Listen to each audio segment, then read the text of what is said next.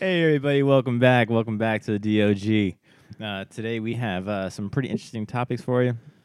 But first, to start to continue the DOG tradition of drinking, uh, this week on Bartender Weekly, we have a special whiskey for you.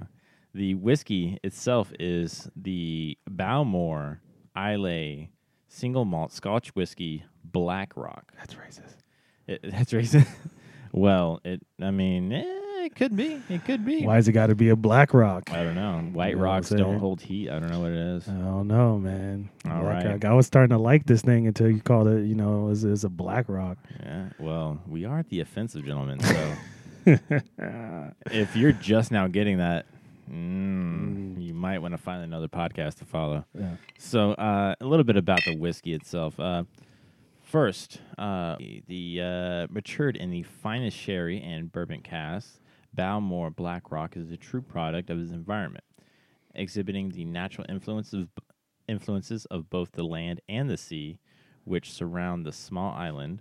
One moment you will discover a peaty smokiness, the next a sea salt tang.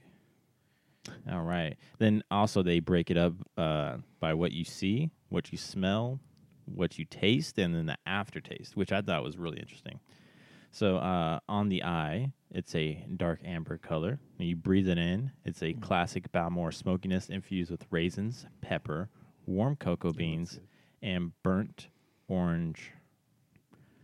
You sip it, and you taste a rich sherry and peat smoke, followed by black currant, treacle toffee, and cinnamon spice. And you savor kind of the aftertaste would be a beautifully balanced peat smoke and sea salt, which I definitely like. I like it's not overwhelming, but it's a nice balance. Yeah, well, so unfortunately, like with most Islay whiskeys with me, I am not really that big of a fan of peatiness. So this is going to be an interesting thing for me. Well, you're already in like your third glass, so obviously it's not that big of a deal for you. All right, so the thing is, it's not that it's. I'm gonna drink it because it's wet and it's alcohol and it's whiskey. I will not waste whiskey, but I'm not really a fan of the peatiness, and that's kind of the reason why we have the coffee chocolates to go with it to help with the taste. At least from my standpoint. Weak, son. Weak. Hey, You don't need chocolate to cover up the taste of whiskey. well, I'm not trying to cover it up. I'm trying to complement it. I'm trying to Oh. mix the flavors. And Oh, stuff. oh! Now you're trying to get sophisticated. I am. I told you, man. Every time I drink scotch, man, I feel sophisticated. That's true. That's true. All right. So also, so that's a little bit about the whiskey that we have. As in also the custom, we are going to have a toast, and it is my turn to have the toast. I toast to may the best of your past be the worst of your future. Cheers. Cheers. You know you're supposed to toast before we start drinking too, right? Oh, we're way past that point, bro. we've been prepping and drinking for about an hour now. We toast for the podcast. Yeah, but we do. We need to bring that art back. of It's all for toasting. show, folks. It's all for show. Well, and the whole podcast is for show, but bringing back the art of the toast should, something to be done. I just want to make those things that we want to make sure we preserve because it's good. But Yeah, it's a very good tradition. It builds camaraderie, right? It actually has a huge historical precedent and significance, which I think we could probably do a very long segment on the history of it. I think that's something that we may could be a for special. Let us know what you guys think at home. yeah, so this is a Bowmore. So the interesting about this is that so Bowmore, not Bowmore. It's it's not Bowmore. It's a Bo. I'm calling it Bowmore. I speak You're English. not supposed to say the W. I think it's Bowmore? Bowmore or Bowmore? Bowmore or something like that. I'm not Scottish, but so if you are, yeah, I don't know how to speak your freaky dicky words, Scottish person. No, so the thing about this is actually the capital of Islay. So on the Islay Island, that sounds weird to say. Yeah. On the Islay Island, It is the home of like I want to say around 8 distilleries on this little island. Well, relatively little, and it's I think the population is only It's roughly 3,000. so about 3,000 people, 8 distilleries, and well known distilleries too, like Lagavulin And Lefroy. yeah. So there's a lot of them on there, but yeah, I think it's really interesting. Yeah, and also according to Wikipedia, the island of Islay, today it has over 3,000 inhabitants, and the main commercial activities are agriculture, malt whiskey distillation, and tourism. And to be honest, the tourism and the whiskey distillation is probably go- goes hand in hand. Yeah, Also with the agriculture for that, because it's only an island with 3,000 people, and they have 8 worldwide distilleries. yeah. And I think those when I are mean the- worldwide. I mean like they distribute worldwide. That's their huge. Because everybody's heard of an Islay whiskey. I mean, if you drink Yeah. whiskey, you've heard of it. Yes. But those are their huge money makers right there. No, but as for this one, like I said, the peatiness for me, it's a little bit more peatier than I tend to like. You know, I actually do tend to like smoother whiskeys, but it's not terrible. It's not over peaty. It's not over smoky.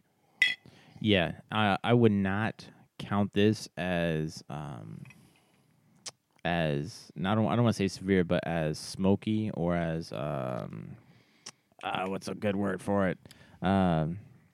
As hard hitting as the Lagavulin or the Lefroy, because those are very very smoky, very very peaty. To where We're gonna get to those too. But oh yeah, we will.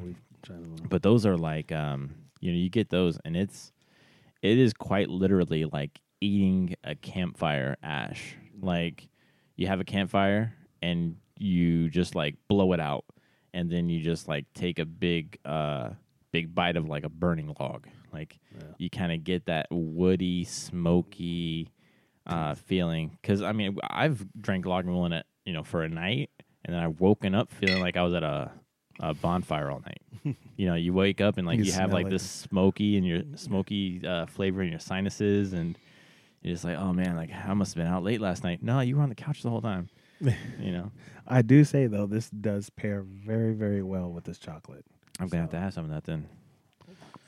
So that is a little bit about the whiskey. I like it. I really do like it. It is not not what we've had on the show so far, where it was. How can I say? It was like a smooth finish. This is one of the ones where it has more of the smoky peaty taste. Yeah. And it definitely has a long-lasting aftertaste as well. So I really like it because it has the flavor, but it's not overwhelming. No, not this particular one. I mean, like I said, it's not. So, would I buy this whiskey? I would probably buy this whiskey personally for those people who do like Islay whiskeys and some of that peatiness.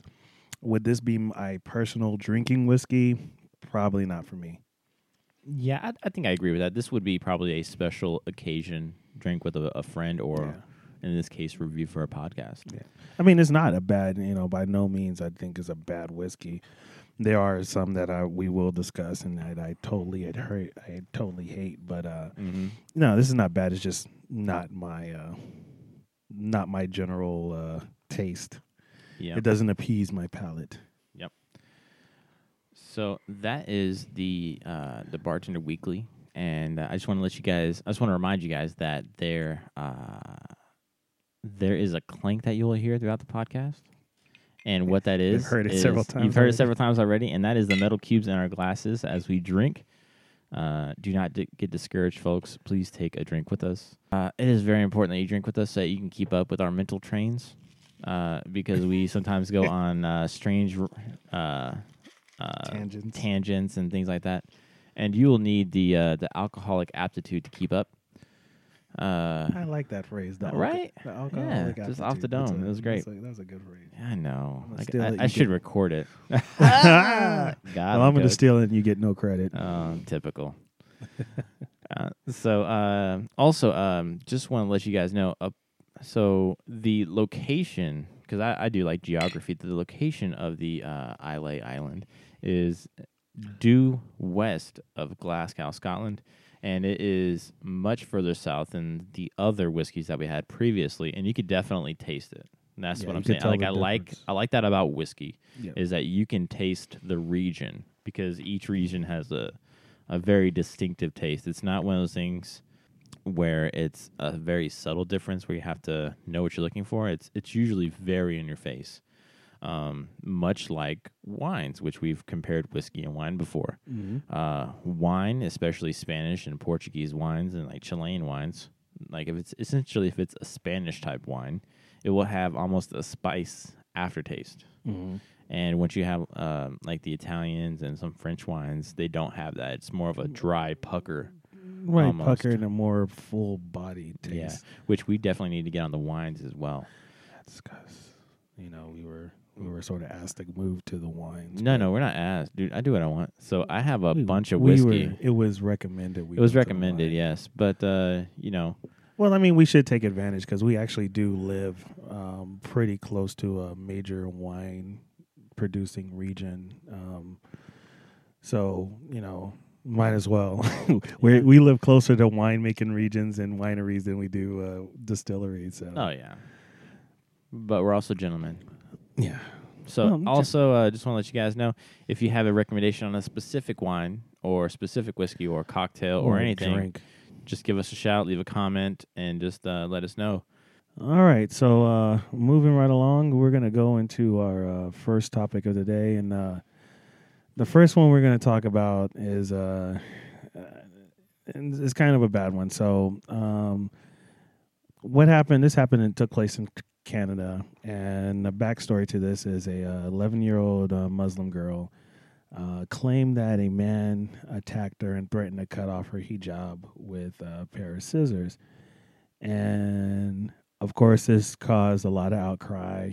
Justin Trudeau and a lot of people, spoke out upon this because it was to illustrate that, there's this big anti-Muslim hate going on in Canada, and they want to show solidarity and be allies and yada, yada, yada. But when the police investigated, it turned out it was fake. It didn't happen. Now, the thing with these, when you hear stories like these, they do a very big disservice because is there some anti-Muslim groups and people out there? Yes, they are. And for full disclosure, me personally, I am not the biggest fan of Islam or religion in general. So I speak out on it a lot, but I always tell people I don't like Islam, that I do not hate Muslim people. And I never want to conflate the two. If I hate someone, if someone does something in the name of Islam that is bad, I'm going to point out how Islam played into that. But I don't want to paint with a big brush every Muslim out there is the same way, because they're definitely not. Matter of fact, I was talking about a movie I watched here recently that was starred predominantly Muslim people, and it was actually a really good movie. And it showed in that movie, it showed the difference in Muslim people. They were living in that's sitting around Muslim people living in Denmark. But the difference between them. So when you hear something like this, when someone feels that they have to make up a story to to show the hate that's out there, that does a disservice, because one, it shows that maybe there's not as much hate out there as people claim. Yeah, it's definitely misrepresenting. Yeah, it's misrepresenting a lot of things. Like, not saying that there isn't any hate, but if you have to fabricate a story of hate, there's probably not that much hate out there that you think. And this goes along with another story from not too long ago, where sadly say several black people in the United States, a black lady and some people actually faked attacks on themselves.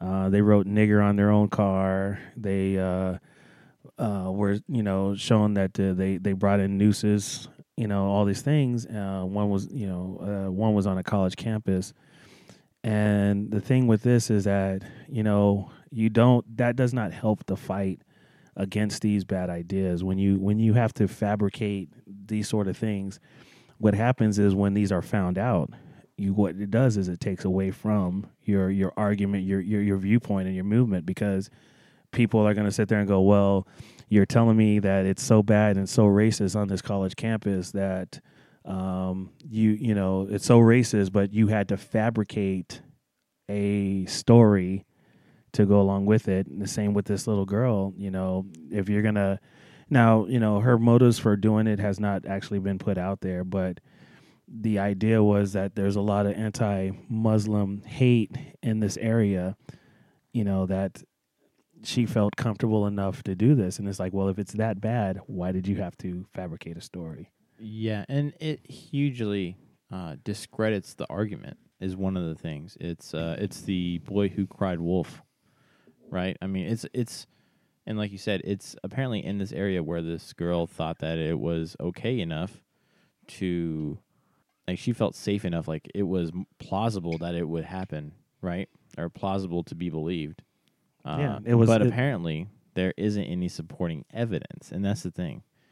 And that's the hardest thing, is it completely discredits any argument that she had, to where now anything that happens in that area, people are going to be like, it's probably fake. Yeah, it's going to be dismissed because they're going to sit there. They're going to do what they rightly should do with any accusations, is they should listen to it, but they should also be very skeptical. I do not believe in the whole listen and believe, narrative that was pushed for a while.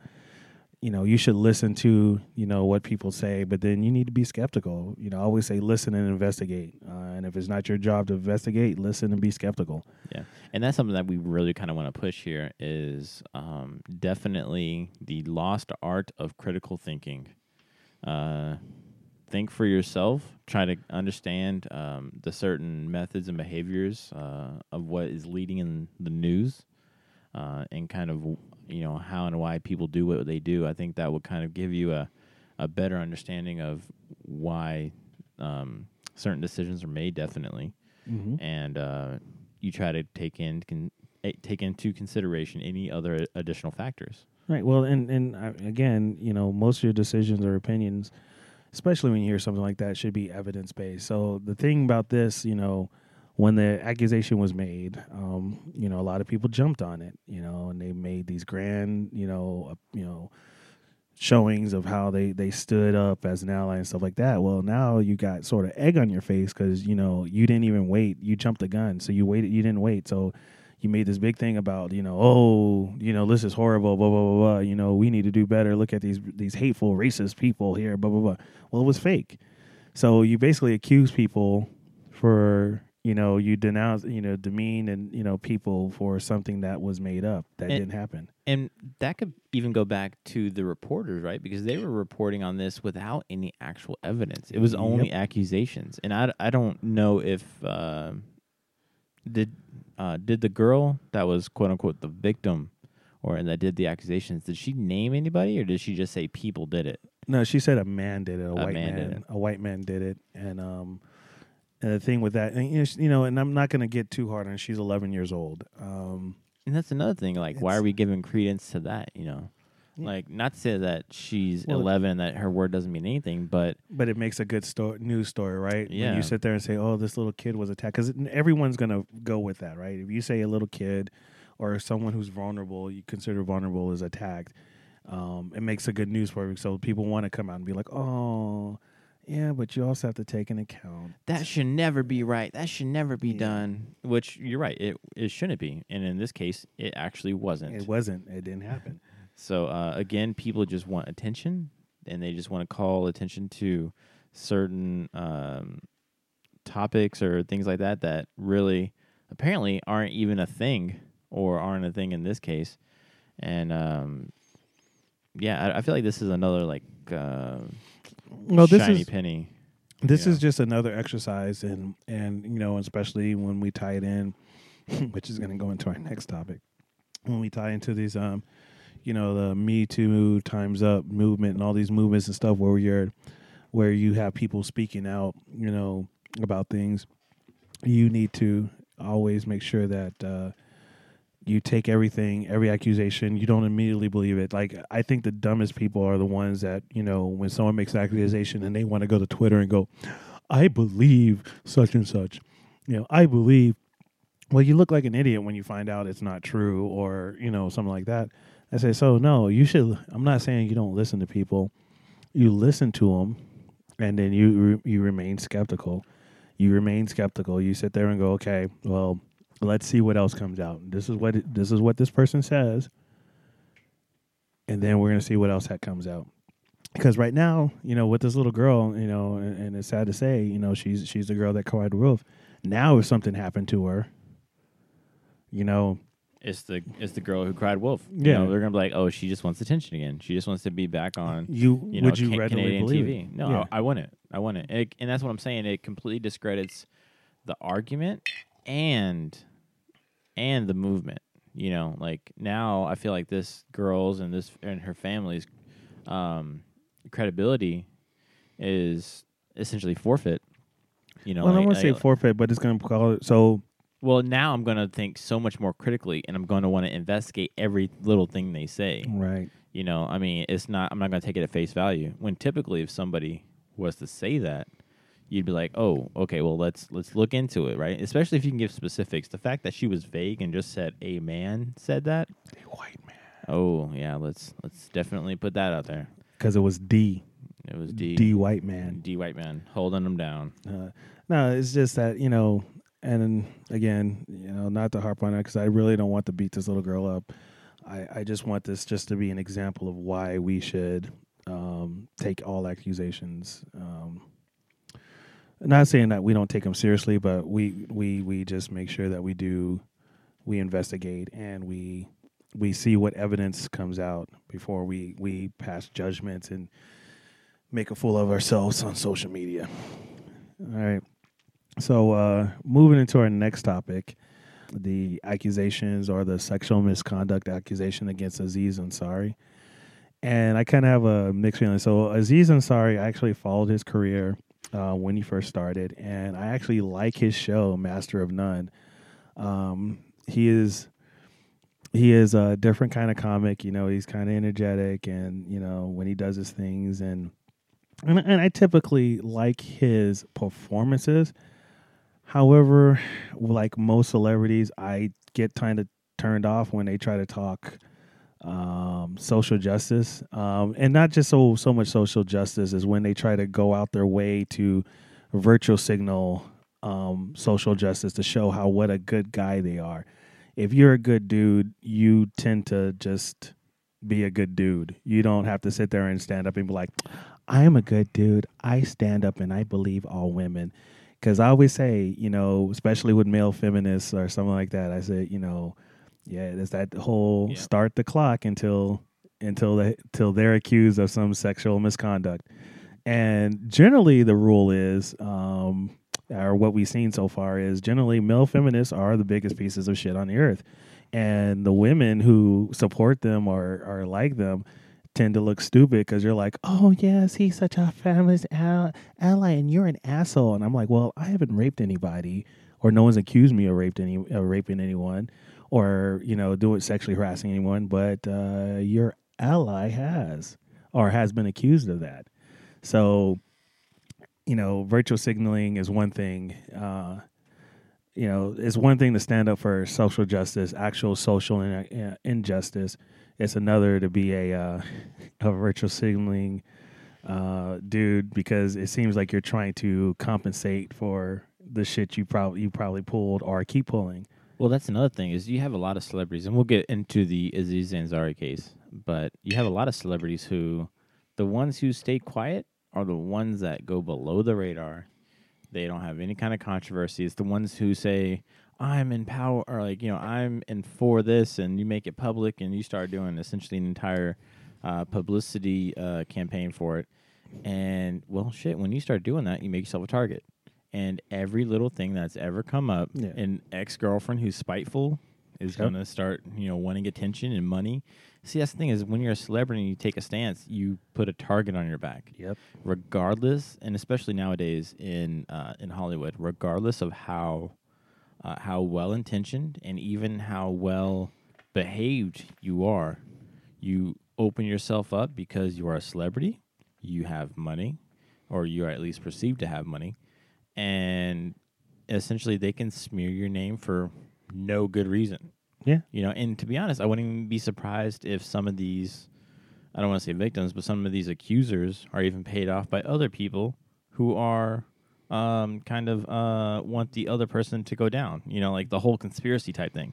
I'm not saying that that's behind it, but I wouldn't put it past anybody to say, hey, we just want to do a smear campaign against Aziz Ansari, for example. And, he's a good guy. There's nothing, like, we'll go over the article in a minute, but he's a good guy, and we just want to smear him. Yeah. So we just want to discredit him. We just want to make everything he says, invalid. And Well, let's take other people. Let's look at Josh Whedon, right? Josh Whedon was very big on the, he wasn't so much he didn't virtue signal so much, but he was very, oh, I'm here for empowering women and stuff like that. And I'm like, you do that by just doing it, by being it. If you believe in equality, like a lot of people think when they hear me talk and I bash feminism, and I can go on a long rant about that. They're like, oh, you must hate women. I was like, no, I don't hate women. I hate feminists, and for good reasons, and I can outline it. I said, for someone, when you think you want, you actually believe in equality, you'll treat people equally. And I'm pretty sure everyone who knows me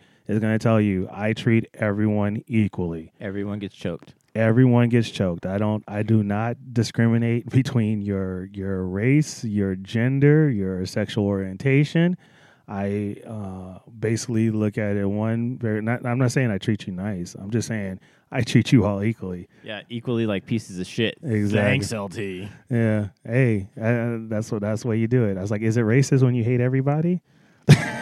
I feel like that's equal opportunity. Everyone has the equal opportunity to get treated like a piece of shit. Well, yeah, and I find like, I said, the thing is, if you're, not saying I do, obviously being hyperbolic, but if you are actually someone who stands for equality, you're just going to act that way. You don't need to tell people, oh, I'm a feminist and I support women.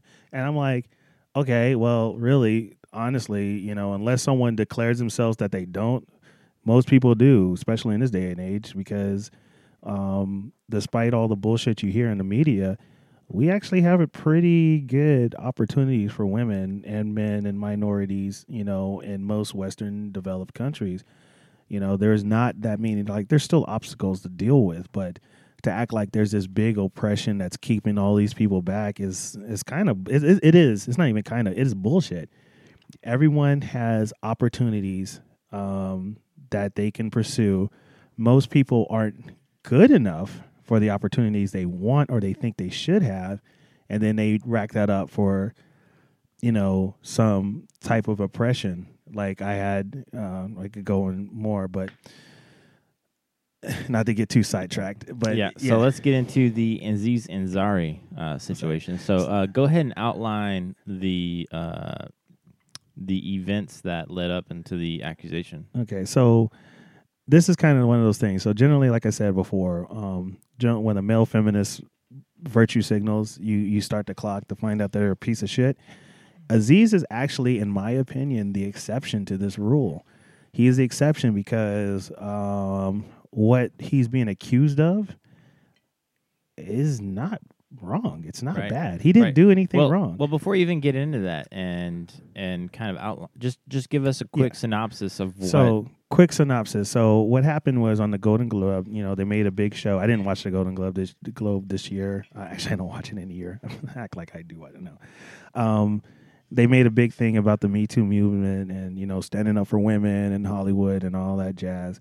And Aziz won an award, and he used that time to platform and, virtue signal his support and yada, yada, yada. And then soon after that, a girl he went out with, had a date with, goes to, through another person who wrote the article, basically outlines a date she went on with Aziz Ansari. And she tried to paint this that Aziz was this, he did something wrong. He was a sexual predator, like he just was like, he jumped on and he just, wanted sex and just didn't, wasn't taking no for an answer, sort of things. That's the kind of thing that I guess she thought people were going to take from it. But what it turned out to be was people looked at it, her story, and basically said, bitch, no fuck. Well, what happened? Like, So tell they us what went out. happened. They went out. He went to dinner, and while they're at dinner, he ordered wine. And one of her complaints was he ordered white wine, and I wanted red wine. And it's like, well, words, bitch. Do you use them? It's quite unsafe. Like, nowhere in her article or this, storytelling was she took any like sense of agency. Like, if you didn't want red wine or white wine, you should have asked for red wine. Yeah. Or get your own glass. Yeah. If you want to be a strong, independent woman, order your own food. Order your own food, order your own glass. There's nothing stopping her. So they ordered wine, they had dinner. I guess Aziz was sensing more that's going to go on tonight than she was. And she was like, yeah, he wanted to get the check. And she made this note that seemed funny. She's like, he wanted to get the check and pay for it and leave. And we still had more wine. And I had still had wine in my glass and in the bottle. And I'm like, bitch, you just said you didn't even like the wine. You didn't want that wine. So how is that even a problem? Well, even then, you could still pay and then finish the wine. Like, no, that is not even an issue. So, well, she was talking about because he wanted to leave, and right. that's why he wanted to pay so they can leave. But again, your words say no. I want to finish the wine or whatever. You don't want to leave just yet. So he asked her if she wanted to go back to his place, and she did. And she walks in, and she said, so one part she goes, I complimented his marble countertops and he took it as an invitation. When I said like nice countertops, and he said, hey, why don't you have a seat on them? And she sat down sat up on the countertop. Now, I don't know, maybe because I watched a lot of porn in my life, I kind of think of what this is going to go to. Like, if you ask a chick to take a seat on a countertop, it's because it brings the lower region more up to mouth level, so to speak. Yeah. It is at a optimal height. Height is what it is to help facilitate. So essentially, she goes to dinner with this dude, gets mad at the wine selection, then proceeds to go back to his house, then compliments the kitchen, takes a seat on the counter after being prompted or asked to, and then what? And what else? So they start fooling around, and now, granted, she gives us some graphic. Now, some things I don't know about Aziz's move. Maybe these are my moves. He uses something what they call the claw, where you put your fingers in the woman's mouth or something like that. I don't do that because I wouldn't want someone to do it to me. So I'm not sure about that so much. Maybe what's new popping on the streets. But she said she had displeasure with the claw. But eventually during this thing, she lets him undress her, and he undresses himself, and they're both nude. They continue to fool around, and when he's trying to get into the into the punani. She's like, backs him away. And anyone who's made out with someone for the first time for a while, they know, like, you tend to like have to warm up. You know what I'm saying? Like, you can't just go, oh, okay, we're dressed, I'm gonna go straight to the twat. Nah, you gotta warm up. So she's saying now that she was trying to say that she didn't want to do anything, but she continued to stay there. She allowed him to go down and perform oral on her, and she performed oral on him twice. All right. At no point did she say that he threatened her, forced her, or anything. That she performed oral, and she cut it off when he actually wanted to go into a full intercourse. He mentioned he wanted to get a condom and get this into full intercourse, and that's when she said no. And what happened at that point? and they stopped, and she got a little upset, and she left. She said, this is all you wanted, this is all you wanted, or some shit like that. And she was able to leave. He didn't force her to stay. He didn't hold her down. It was like try to bang her or anything like that. And then the next day, he texted her and said, "Hey, I had a really good night. I'd like to see you again." And then she goes back. She's like, "Well, it may have been a good night for you, but not for me because." And she said the dumbest thing. And I want to tell everybody this: if you say these words and as part of your accusation or your complaint or anything like that, I'm gonna think you're a stupid motherfucker. You go, you ignored some obvious nonverbal cues, and I'm thinking there weren't two obvious nonverbal cues because you blew the fucking dude Twice. So obviously those cues were not you were giving the quote unquote mixed signals during this whole thing. Well, not only that, I mean, based off of, the article that, again, I will put in the description and that we've discussed, there's absolutely nothing wrong. No. Nothing wrong. So a guy takes a girl out on a date, pays, I would imagine paid for everything, right? Got her a glass of wine, did things. And fellas, stop doing that. Yeah, wine and dined her. Then took her back home, where I presume to his house, right? Yeah, to his apartment. To his apartment. Performed consensual oral sex. Both ways. And then once Aziz Ansari was like, okay, hey, hey, let me go grab a condom. Right? Even safe sex. Yeah. Hey, let me go grab a condom. Actually, I don't want to do that. Oh, okay. Well, what do you want to do? Do you want to watch Netflix? Do you want to Yeah. do you want to go do something? There was absolutely no pressure on the quote unquote victim of this. Or the accuser, like there's nothing wrong. There was absolutely nothing wrong with this. And the thing about this is that and that's why I say some of the things these movements take away is agency. Women, especially Western women, have agency. They always they have agency.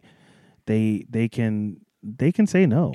They can say no if someone is not saying and I'm not gonna say there's non awkward moments that happen between people, but that's when you use your words. Hey, I didn't want to do this, and she finally did when she said no to intercourse. But she could have said no at any point. She was free to go at any point, and to act like Aziz did something horribly wrong by trying to want to get some ass on a date is fucking stupid. And to be honest, I wouldn't even say that he was just trying to get some ass because obviously.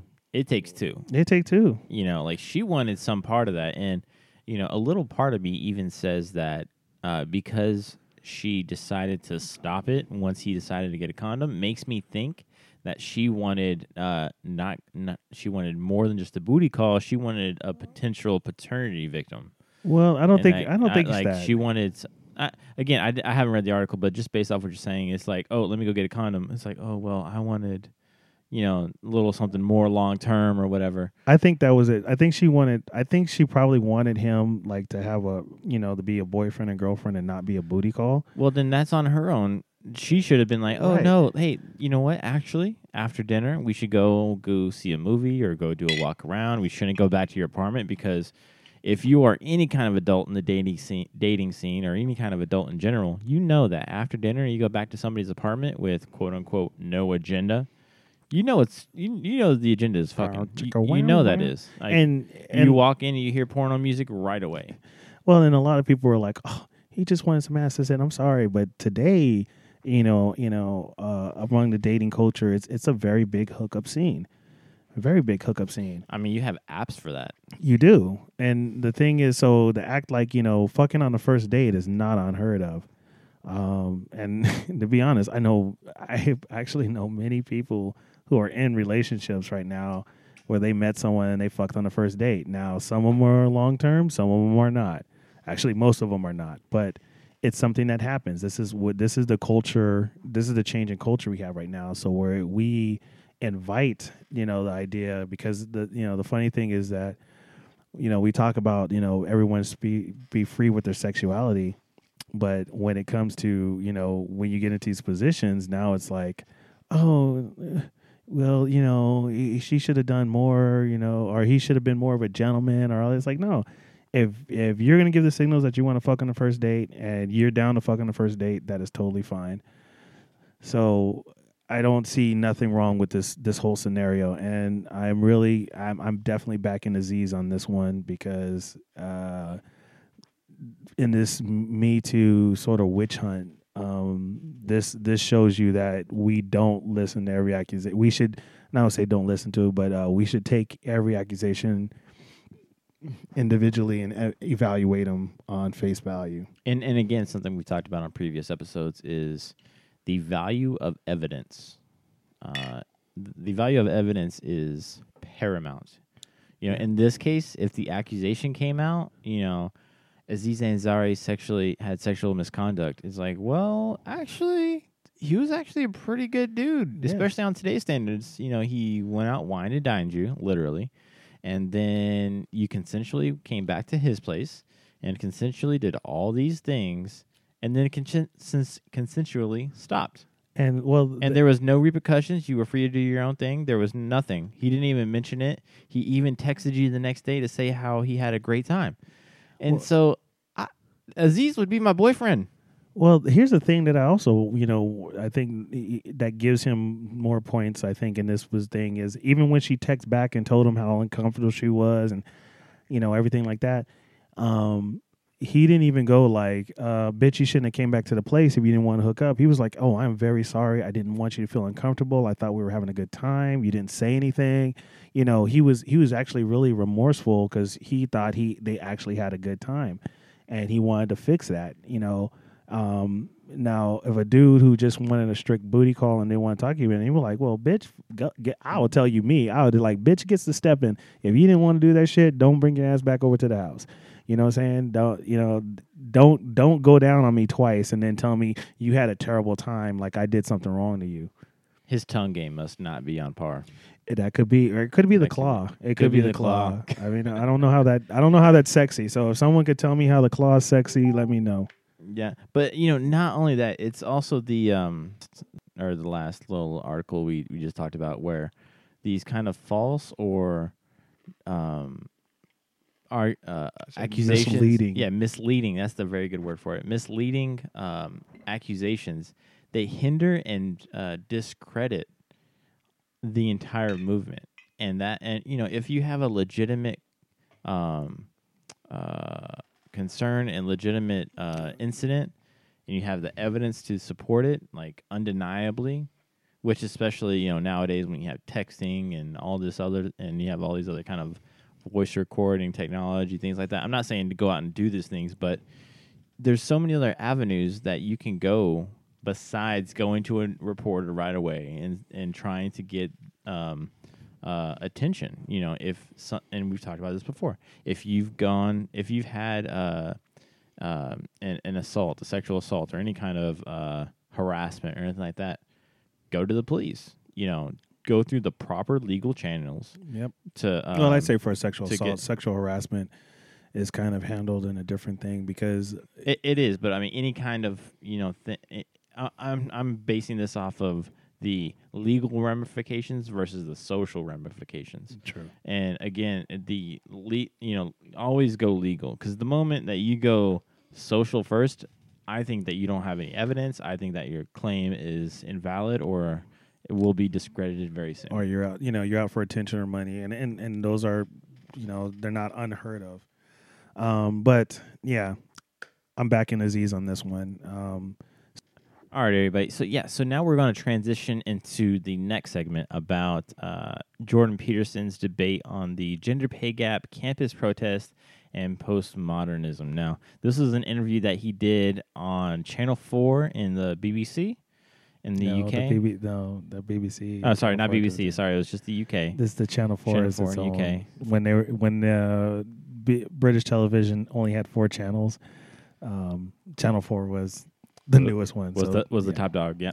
So anyway, he was being interviewed by a Kathy Newman, and so we really, really like this interview because it outlines so much about the social environment nowadays.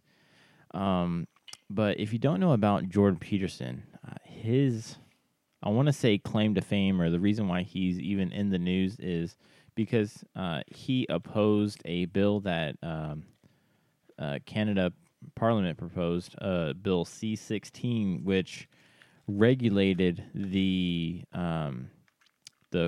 freedom of speech of everybody, essentially. Well, what it did was part of the bill was, and what she had contention of is it imposed something what he calls compelled speech, meaning that the basic outline is if you misgender someone, if there's a transgender person and you misgender them, that you could possibly face legal ramification.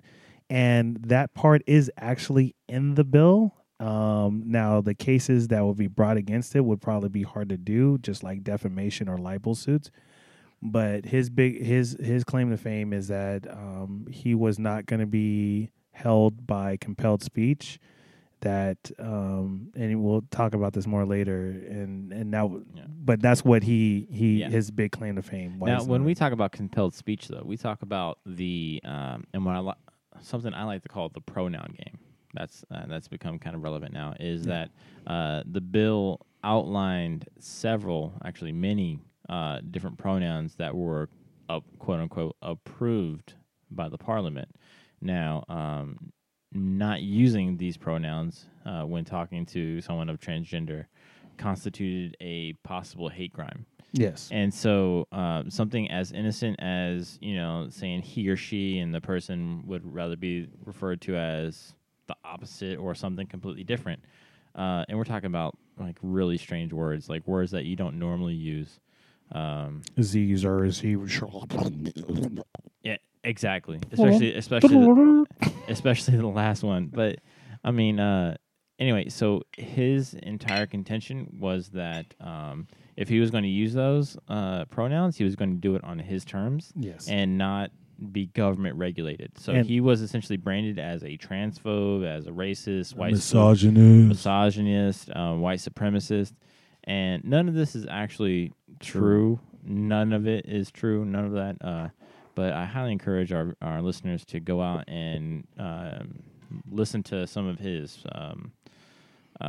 lectures and interviews. Yeah, he says like something like over 200 hours worth of lectures. On I mean, the guy's kind of brilliant. I mean, he is a clinical psychologist, a professor of psychology at University of Toronto, and I just really like how well spoken he is. Yeah. So we're gonna show a few clips about this from this interview, and then we're gonna talk about them. So listen up.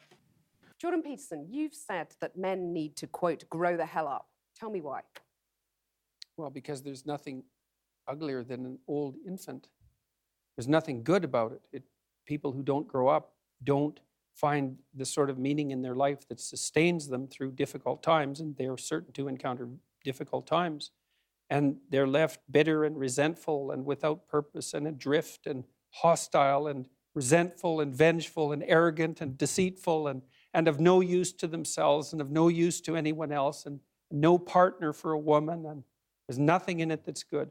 So you say, I mean, that sounds pretty bad. You're saying It's there's a bad. crisis of masculinity? I mean, what do you do about it? You help people understand why it's necessary and important for them to grow up and adopt responsibility, why that isn't a shake your finger and get your act together sort of thing, why it's more like a delineation of the kind of destiny that makes life worth living. I've been telling young men, but it's not, I wasn't specifically aiming this message at young men to begin with. It just kind of turned out that way. And it's mostly, you admit, it's mostly men listening. I mean, it 90% of your audience is a male, Well, it's right? about 80% on YouTube, YouTube is a male domain primarily. So it's hard to tell how much of it is because YouTube is male and how much of it is because of what I'm saying. But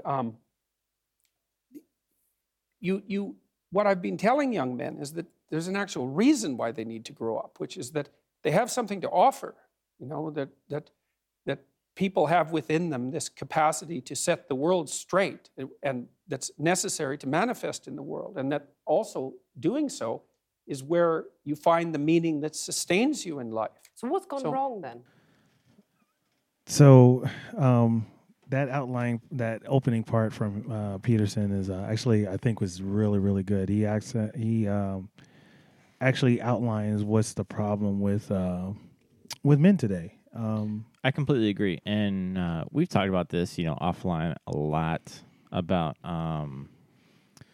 essentially how the adventure is lost now. The journey is lost. Yeah, we're in a society right now where so male nature, and I know there's a lot of people who like to argue and all that, and they want to pretend that there's no difference between men and women, but typical masculine nature is competitive and it's adventurous. And one of the things that we don't have much anymore is the grand adventures that we had um, of the days of yore. We don't have before. When someone decided to set out and sail around the world, it was big news because it was like, or Yeah, I mean, we had Magellan that sailed around the world. yeah, We had Christopher Columbus, who thought he made it to America, or to the Indies, or to the West Indies, and he Indies. made it to America. We had Lewis and Clark, which went west. Yeah. Um, And there's a reason we, even with Amelia Earhart, the Mhm. reason we learn about these people and we celebrate them is because these were the grand adventures. These were the discoveries where we went out and we went into the unknown and, man versus nature and all that jazz, or discovery and yada, yada, yada. I said, well, those are mostly lost now. And I think that is also part of that crisis of masculinity, is because men with a very competitive nature, and really the masculine traits are why we have the society we have today. Right. And I have 2 points that I'd like to make for this. So one is that the art of being a man is almost lost nowadays. Now we don't have the avenues to go on these grand adventures and things like that. So we kind of, I don't want to say sublet, but we look for validation and adventure in other avenues. So for young boys, we have like the Boy Scouts, right? We have martial arts. We have these other kind of organizations and things like that where we look for an opportunity um, to challenge ourselves and face a hardship. Well, Right. it not just face a hardship; it's also it's also a path of self discovery. So Mhm. you understand where you're at, and you're right. We don't have those many of those rites of passage as we used to do anymore. I mean, they're still there; they're not completely gone, but they're kind of dwindling, and we need to sort of rediscover them. Because that helps men, men and people in general, society in general, understand who they are. And I always find it funny, like, so, as you know, I am a vet. We're both vets, but I'm an Afghan vet. And I always, when I tell people, like, the reason I went to Afghanistan is that I wanted to go to war. I wanted to fight in a war because, one, it doesn't happen that often, and two, I wanted to understand. I wanted to experience what it was like. I wanted to grow up. I grew up idolizing stories of different warriors and what they did and all that stuff like that, and to actually be in a battle where my life was on the line, I wanted to experience it firsthand. And I think those experiences, and I'm pretty sure many vets would probably echo my experience, was kind of eye opening. It showed me who I was as a person. Um, Not saying that it was all great. It wasn't like this grand thing. Like there were some more very horrible things about being in battle and being in war, but to experience it firsthand, you come back with a sense of clarity. And I think that's the same thing that also drives people to do different things, like, climb Everest or K16, or, do these things that we do, because the granted that sense of adventure and danger and proving yourself and testing yourself is a part of being a human, or being a man in general. And we don't, like I said before, the avenues of doing that are diminishing. Yeah, and And I completely agree. And that's something that I can definitely correlate to the journey of my journey so far. Very, very, very few steps on that journey, but through jujitsu. And it's one of those journeys of constant self-discovery, constant improvement, constant accomplishments. But then also you have to remain very humble because there's always another big dog on the hill. You're welcome, by the way. Yeah, exactly. Thank you. You're welcome. But so my second point that I wanted to bring up was that it seems like I've heard the term toxic masculinity a lot. That's the And I feel like that obviously is an attack on masculinity, attack on men, and so men and women. Hold on, men and women. Obvious. So we both believe that gender equality is a thing, right? Yeah. Gender equality is a thing. Well, and equality in a sense. Let me clarify. No, let me clarify because I'm Okay. posing this right. Okay. So men and women should be treated the same.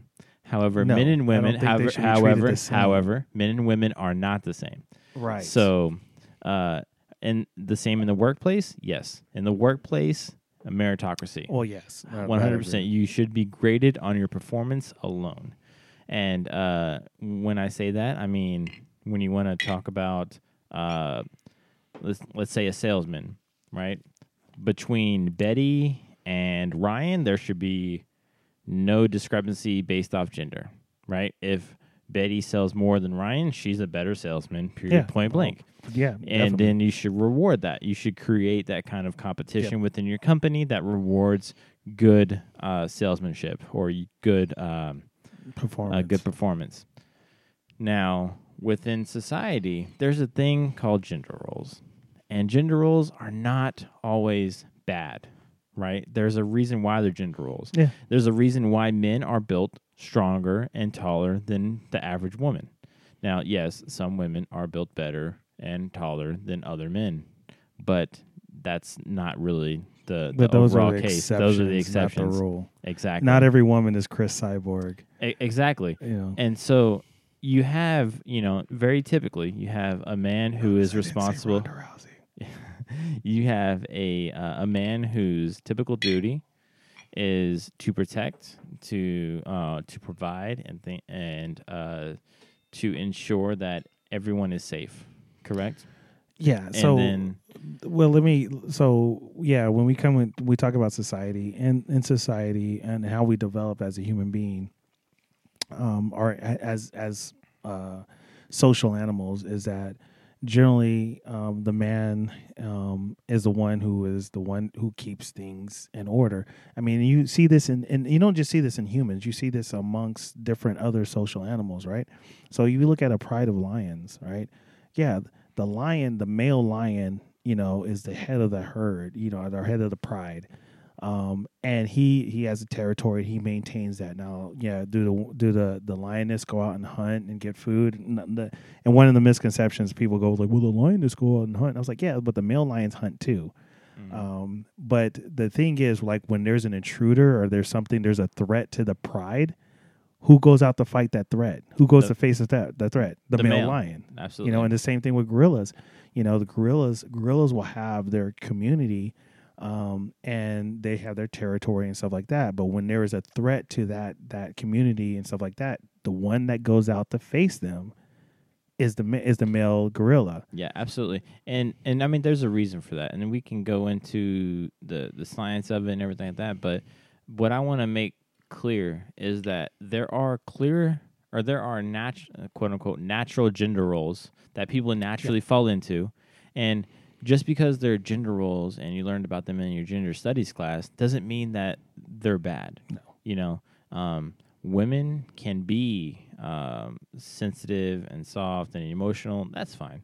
Men can be the very stereotypical stoic characters, emotionless and essentially stoic. I wouldn't But- say so. The idea of the stoic hero, I mean, is something that we try to admire, but I think it means more than that. And and I often look to my father as this, because my father was, I look at him, also a vet, and someone who's done, his share of duty, is that it wasn't so much as that it was stoicism, like he was emotional and stuff like that. He just knew that there was a job to be done, and you had to get shit done. And he focused on it. Yeah, you focus on it. Whereas, like, you know what, there's a, I always joke about, one of the things, examples I like to use is in Predator with Jesse Ventura, right? Where they first encounter the Predator, and the dude comes up to him, and he's like, "Oh, you're bleeding," and Jesse Ventura looks at him, and he goes, "I ain't got time to bleed." And it was like, yeah, that is generally what happens, is because there's a job to be done, and you have to focus on doing it.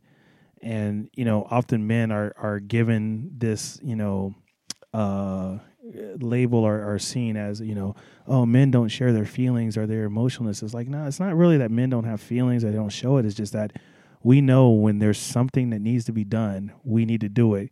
Sitting there and talking about our emotions are not going to fix the problem. If we're hungry, talking about our emotions is not going to put food on the table. And that's something that men do exceptionally well, I think, is compartmentalization.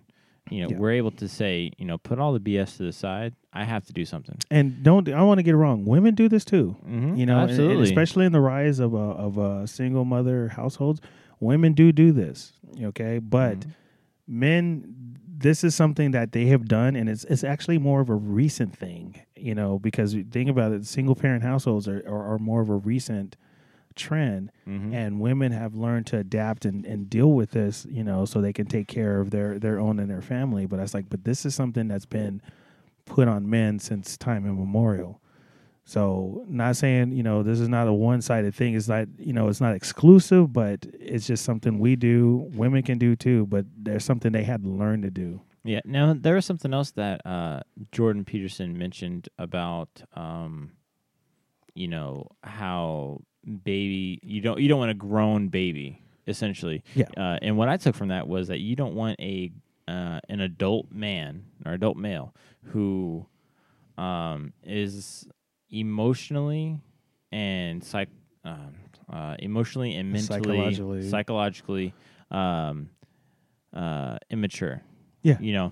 And that brings me back to the Great Adventures and these the rites of passage. Those kind of events within our lives give us mental security, emotional security, because we develop healthy ways to deal with stress. And when times get hard, you don't want a man who's just going to throw a hissy fit. You want a man who's going to put all the bullshit to the side and he's get shit done. And then later on he can cry in bed or do whatever is cathartic for him. But he needs you need someone who's going to turn that kind of that inner frustration into positive energy and do that in a healthy way instead of lash out and things like that, which is you see that a lot in our Facebook videos and our feeds and things like that, where teens nowadays in mid to early 20s, they're like lashing out, or they're doing like the stupid shit, the Tide Pod challenge right now. I support the Tide Pod challenge. That's Darwinism, man. I mean, but you have people that are, they're looking for verification and validation from outside sources instead of trying to find their own journey. Yeah, and it's a huge. I feel like I'm fine with Darwinism because I'm gonna be a strong gene pool.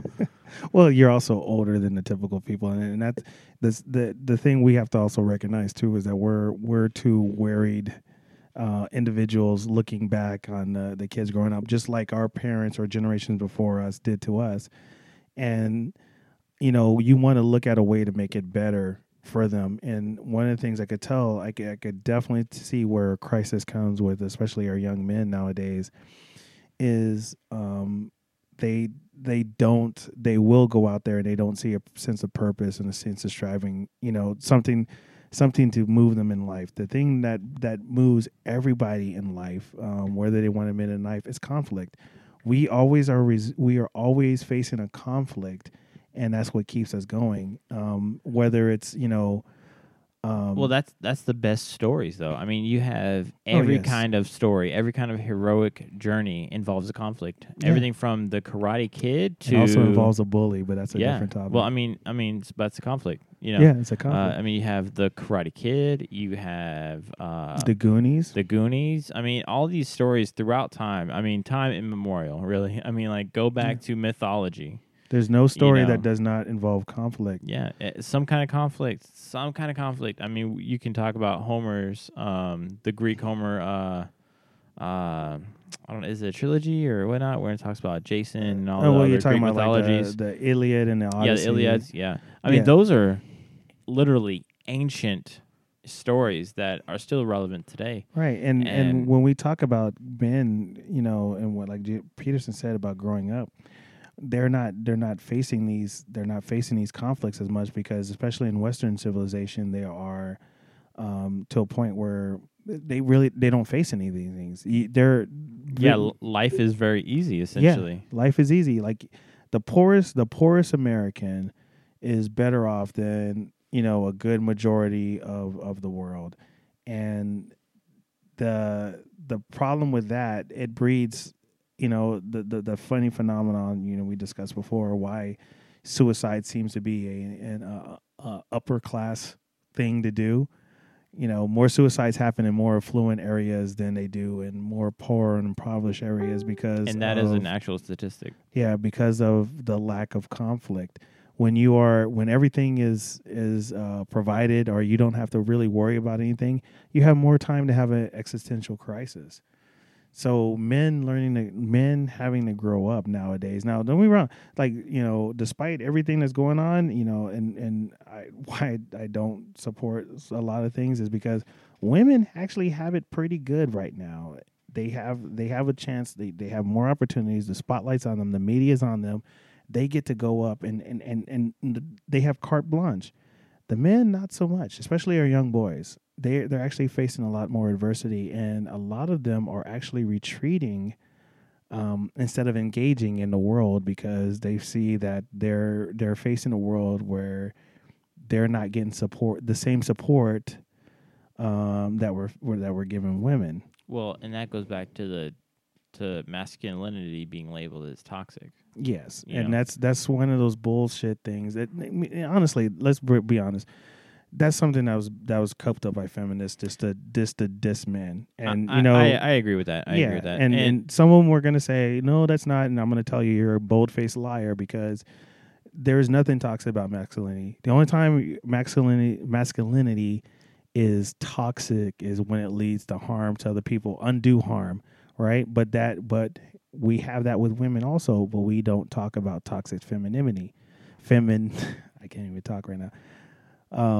Basically, so when we talk about women, murdering their kids, which they tend to do more than men, we don't talk about toxic, how toxic they are. We find a reason.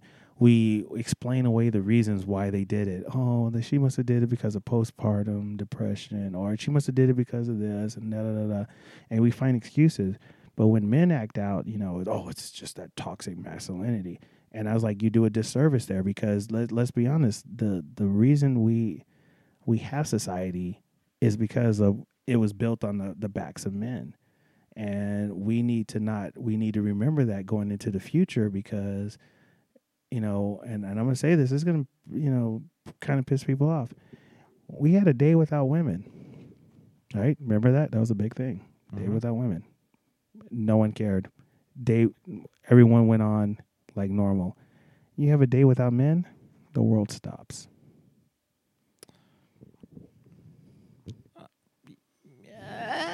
I gotta see the stats and everything. I mean, I gotta see the sporting That's evidence. true. I mean, I'm not gonna That's true. according to the stats that are proposed by every female talk show anchor or journalist, that the vast majority of Fortune 500 companies are CEO'd by men. by men, By men. which I mean, But it's not just but it's not. Let's get to this because the one of the things I hate to talk about when they always talk about there's not enough women in Fortune 500 companies CEOs. so I But- see that as no, I see that as a it flaw. is flawed a very argument big anyway. flaw because we never talk about the low level. All right, still several things that make the world go round is still heavily male dominated. Sanitation, which we definitely need, is predominantly all right. I think it's like 95% male. You don't hear people, feminists arguing for equal representation and trash collecting. Well, one thing that I like to point out with this is that argument is, I believe, completely invalid, based upon essentially equal opportunity. So, what is to stop a woman from creating her own company and making it rise?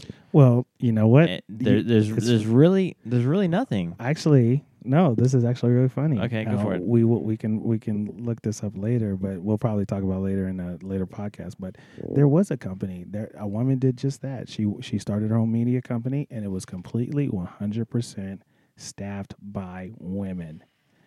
You know why you don't hear about it? Why is that? Because the biggest obstacle for making that company rise was the other women, and she actually wrote an article about this, and we'll link it down in the podcast there. But she basically said it was basically this: she didn't realize how much catfighting was going on between women that it's too much. It's so much it tanked her whole company. Because it was the biggest obstacle that holds women back from succeeding is not men, it's other women. I mean, I can't say no to that. It's be honest. true. It's a true story. And and I always point out one of the movies I really loved coming out was Mad Max Fury Road, right? Yeah, the new one with Charlize Theron and Tom Hardy. Yep. Oh yeah, Tom. I'm gonna be Venom soon, Hardy. Yeah. But one of the things I pointed out in that movie, right? Because everyone's like, "Oh, Mad Max, this is a feminist movie. This is about the women," and it was. It was mostly women with one male who was kind of good. Every other male in the movie was considered bad. Yeah. Right. But it was mostly, we were supposed to root for Charlize's character and stuff like that. I was like, I wanted to point out one thing. The whole purpose was to get Charlie and the women, the maidens, to this society of women. This whole community of women, and then when they got there, what happened? There was no community. It was all gone. It was all gone. It collapsed because it was 100% composed of women. And I think. Oh, go ahead. I want to point this out too, and I'm not, and I'm trying not to do this as a we're gonna freaking bash women, because this is not really a bash women thing. It's more of a why women still need to understand that you need to respect men, and men also has to understand that they need to respect and value women. Is that this? If you look at every survival show we've had, whether it was Survivor USA or The Island with Bear Grylls, when they pitted men versus women. That one is very good. And to be honest, they're not even, and so for the viewers at home, I highly recommend you take a look at these episodes. But it's not men versus women. What it is they essentially... the Bear Grylls... Well, but it's not Survivor where they're doing like competing games. All it is there's one the island Bear with Grylls men. was, but the Survivor was men versus women. Yeah, I'm talking about Bear Grylls. Yeah. So the Bear Grylls one was a group of men on an island and a group of women on a separate island. And they essentially documented how they progressed individually. Mm-hmm. Now, they had zero interaction with each other, and I think that it says a lot about how each gender works together amongst themselves. Now, I'm going to backtrack a little bit as to what you mentioned earlier was we all need to kind of respect each other. Yeah. But, you hear a lot of banter and negative comments about the gender roles and things like that. One, there's a reason why there's gender roles. There's a reason why, men do the hunting and women do the gathering kind of thing, right? We're not saying that And this is You- not to say that women can be hunters, because No, we no, both know yeah. a woman who is a great hunter, and she Oh, provides us absolutely. with. And she is our crack dealer. She is. And I'm not saying that. What I'm saying is that there are a reason why there's are these roles, and these roles have got humanity through society for thousands of years, right? So, we just need to respect that kind of historical heritage, and then respect each other's abilities to do things. Now, contribute. us here at the DOG, we believe in a meritocracy. Yep. We definitely. want to judge everybody not by what they represent, but what they What they you have can do. accomplished and what you can provide to the team. Essentially, if you are a great hunter, right, or if you're a 5'1" female basketball player and you can dunk and score 50 points a game, you're on the team. I don't care that you're a female.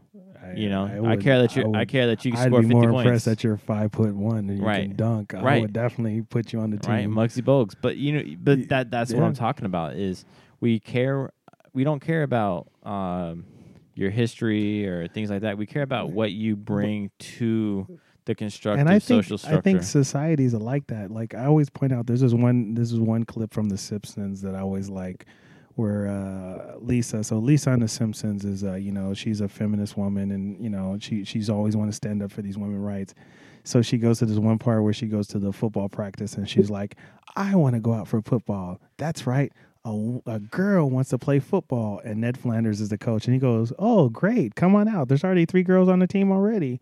And then when she realized, oh shit, there's already 3 girls there, she's like, never mind. And I said, yeah, because a lot of this is grandstanding. I said for the most part, and I will tell you, when I was in high school, we actually had I wrestled. I played football and wrestled, but I will tell you this: we had girls on both my football team and on our wrestling team. And if they were in wrestling, I think wrestling is more of a meritocracy than football, because we used to do these things called wrestle-offs, right? So if we're about to do a duel, and you wanted to go out there and you're the guy that's going to score points for your school, you had to do a wrestle-off in practice. So the people in your weight category, you wrestle off against them. The one who won is the guy that represents the school. So the girls that represented our schools are the best in that weight category. that were the best in their weight category. And the same thing in our when I was in the Army, when we did our combatives were not separated between male and female. And this is one thing that I always appreciated, and I was a combatives instructor when I was in the military or in the Army at one point, is that we didn't separate the women and the men when it came to training and in competition, because you didn't know you didn't have a choice of who you got to fight on the battlefield, right? Completely right, yeah. All right. So we had women that would compete in our annual combatives tournament all the time, and I could tell you, I don't want to name them here, but I could tell you there were several women. Now, be granted, in all fairness and inevitability, none of them progressed past the final rounds, but there was many that actually won their bouts. 3, 4, or 2 to 3 bouts into the tournament. And as you get higher up, obviously the cream of the crop, the best of the best, are going to come through. And I'm sorry, there's not many women that are going to be able to compete with men in a combative scenario. But we showed that there are women out there that can hold their own against some men. And given our enemy at the time, our women would kick the shit out of a lot of the combatant men. Well, that's another thing is, a trained woman who's familiar with combatives would essentially dominate the crap out of the normal everyday guy, the one who has no martial arts or combative training, and that just goes back to training. That doesn't go back to gender and like that. That goes back to this woman knows how to handle herself. Well, we had one. She was taught much like me. She was in the judo since she was like a little kid. Like I started judo when I was like 7 years old, and pretty much continued it to this point. It didn't morph into like BJJ, MMA, and stuff like that, but was introduced real young, and she was actually really, really good. Really, really good. So when she went out there to, I think it was our second combatives tournament, she went out there against couple of guys, and most of the guys that compete in this thing, these are guys from combat arms, things. We had, guys from the Ranger Bat. We had like a lot of infantry dudes and stuff like that. Not totally, because I'll tell you right now, the baddest dude in second Ranger Bat was the cook, bar none. So Nice. the MOS didn't necessarily denote who was the better fighter. But she went out there and she made it to the third round, and she submitted everyone she came to. Now, when she got to again higher up, she eventually got beat by a better fighter. But yeah, she was really good. And there was another officer, and I watched her bouts really closely. Versus it was in one of our televised events. She was a scrapper. A lot of guys that went out there who dismissed her right away found themselves on the bad side of a choke. So, And that goes back to meritocracy. You're valued by what you can bring to the team, and that's essentially what this entire part is about. So to recap, what Jordan Peterson was saying was that you don't want someone who is emotionally and mentally insecure and immature. And here at the DOG, we believe that you need to have these kind of crucible moments in order to build character, create mental and psychological stability, and safe. Yeah, I know, right? I like using synonyms. And also, but to create healthy coping mechanisms for yourself when dealing with essentially these problem times. Everyone's going to face stressors in their life, and you have these people who would rather go to McDonald's and cause a fucking scene because they're out of ketchup or some bullshit like that, and instead of just kind of being like, oh well, that's another thing, can't no ketchup with my fries, right. Find a way to deal deal with it, take your ass to freaking fucking Publix or something. Yeah, exactly. You don't want to cause a scene and seem emotionally or and Segway or Safeway. I don't know. Whatever place you're at. You don't want to seem mentally and emotionally secure or insecure in that regard, and going through these kind of crucible moments, like I said before, create this foundation of stability. And that's I think what no going through them and coming out the side with going through them, the rites of passage. True. Those coming through that and being a functional member of society, that provides, or that gives us as men, I believe, a feeling of value, I would say. Because now we can be a functioning members of society. We have certain roles that we just discussed, and responsibilities. Yeah, and that's a big thing too. Very big. So roles and responsibilities within relationships, within societies. Just because men and women are different does not mean that we should be treated different. Men and women have different gender roles as being seen historically. And it's not a bad thing. And it's not necessarily a bad thing. It's just that once we come to work and society, things like that, sometimes we have to look at the meritocracy of people versus based off gender and demographics. We need to see what kind of value they're bringing to a company and things like that. So and this is all good thing, but I want to get to this last part real quick, because I think this part where in the interview where Peterson talks about where this was brought up, and this talks about freedom of speech and being offensive, and of course based off of our name, we absolutely believe in that you need to be offensive. And going to this thing, there's many rights that we people have, but the right to not be offended is not a right. It's not a right protected by the Constitution and in the United States, it's not a right, but in different places, and I think actually globally, you do not have a right to not be offended. And being offensive is how you get to truth.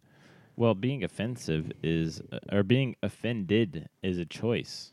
I feel like, because the simplest thing can offend somebody. The way I order tater tots in the cafeteria could offend the person who who would prefer French fries. True, but see, so the thing with offense is never given. Offense is always taken. Yep, I agree. Yeah, so we're gonna go to this part here, and I love this moment in this interview. You cited freedom of speech in that. Why should your right to freedom of speech trump a trans person's right not to be offended?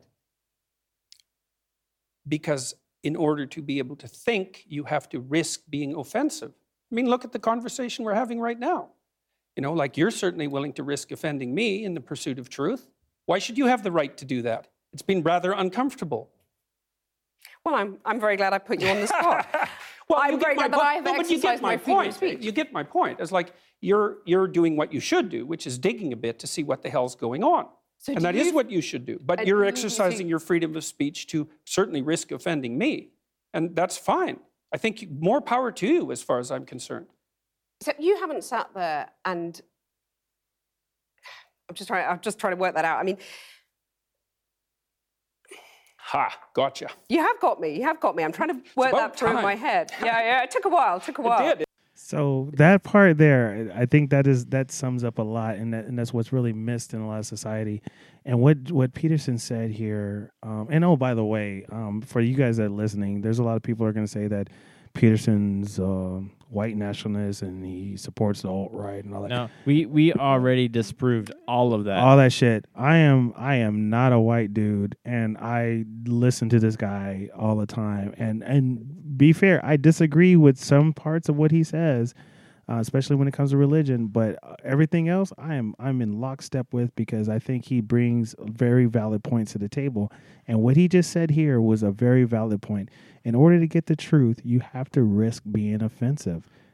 So Absolutely. And what we just talked about was offense is never given, it's always taken. So even when you're discussing religion, right? Let's say Islam to Christianity, right? They're both speaking on religion, but one religion or one speaker is going to offend the other based off of their historical text, based off of the Quran Historical versus the events. Bible, things like that. So, things. If you cannot be objective to something, then you are already at fault. Exactly, and one of the things a mantra that's put out today is facts don't care about your feelings. I know people attribute this to different people, but this has been going on for a while. Is because we've seen a lot of people who value their feeling, their emotional response over facts, and this is not something we should base a society on, completely. If I tell you, drinking bleach will kill you, just because you feel that you should be able to drink bleach doesn't mean that it's not harmful. That's Darwinism at that point. True. Just let the guys who think that bleach is a Gatorade, just let that shit slide, and then we'll be a stronger gene pool. Yeah, exactly. Well, and I kind of agree with that. But like this, for instance, I wanted when we addressed a lot of the different feels people have. If someone tells me they feel like they're a wolf, do I believe? Should I tell? Should I not? Should I withhold saying no, motherfucker? You're not a wolf. You're a human being. You're a primate, and this is what you're a Homo sapien.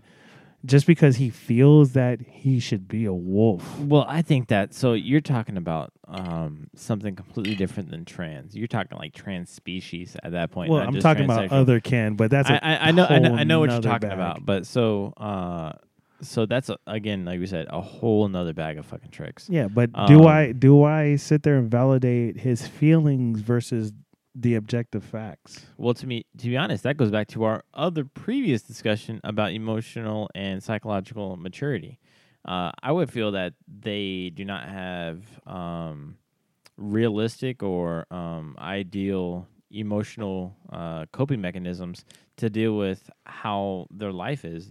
They're essentially in this pretend world where they feel like they need to pretend to be a wolf or a dragon or some other kind of species to get through life. Right. And it comes twofold. So going back to what we're talking about here, when we talk about freedom of speech, and I equate freedom of speech with freedom of expression, right? You're allowed to freely express yourself and freely speak your mind. However, it's a double-edged sword, because you are able to express yourself should not negate someone else being able to express theirs, and vice versa.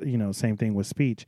So when we talk about freedom of speech and why is it important, is because the best way to beat bad ideas is to let them be heard, right? We don't want, I constantly say, I don't want a covert racist running around. I want the racist that I know who, if someone's racist, I'd rather know that up front and let him voice his opinions. And the best way to deal with that is to allow me to voice mine. Because given the examples we had, not one racist, white supremacist, Klan member, or whatever bigot has ever converted or changed their mind on their position through violence and censorship. I agree, and there's actually a Mark Twain quote that sums it up very beautifully, and that essentially, travel is fatal to ignorance and bigotry. Yeah, but I'm gonna get it more modern. Yeah, I'm gonna go Game of Thrones on them. yeah, that'll work. Yeah. When you silence someone, you're not showing people that person is that person is wrong. You're showing that you're afraid of what they have to say. Completely true. However, that's kind of like the reaction to it. But if you're the bigot and the racist in this scenario, and you go out of your initial social circle, let's say in the middle of Kentucky or wherever, that's the stereotypical haven for the KKK and white supremacy.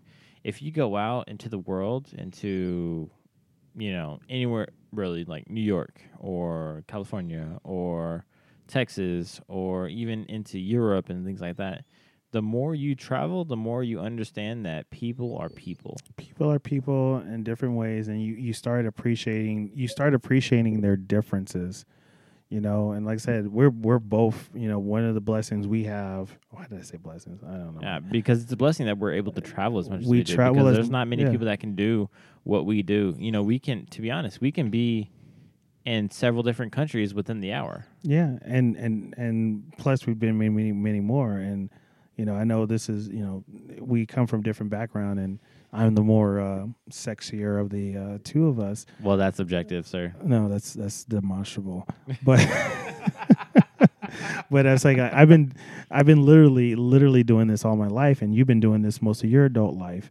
And from that, you start gaining different perspectives of the world and the people in it. And granted, and we should express, is a great thing to express that and to stifle someone's ignorance, because that's what we see. What we see a lot of times, when we deal with like white supremacy, racism, and or even misogyny and sexism like that, is we're dealing with a lot of people's ignorance.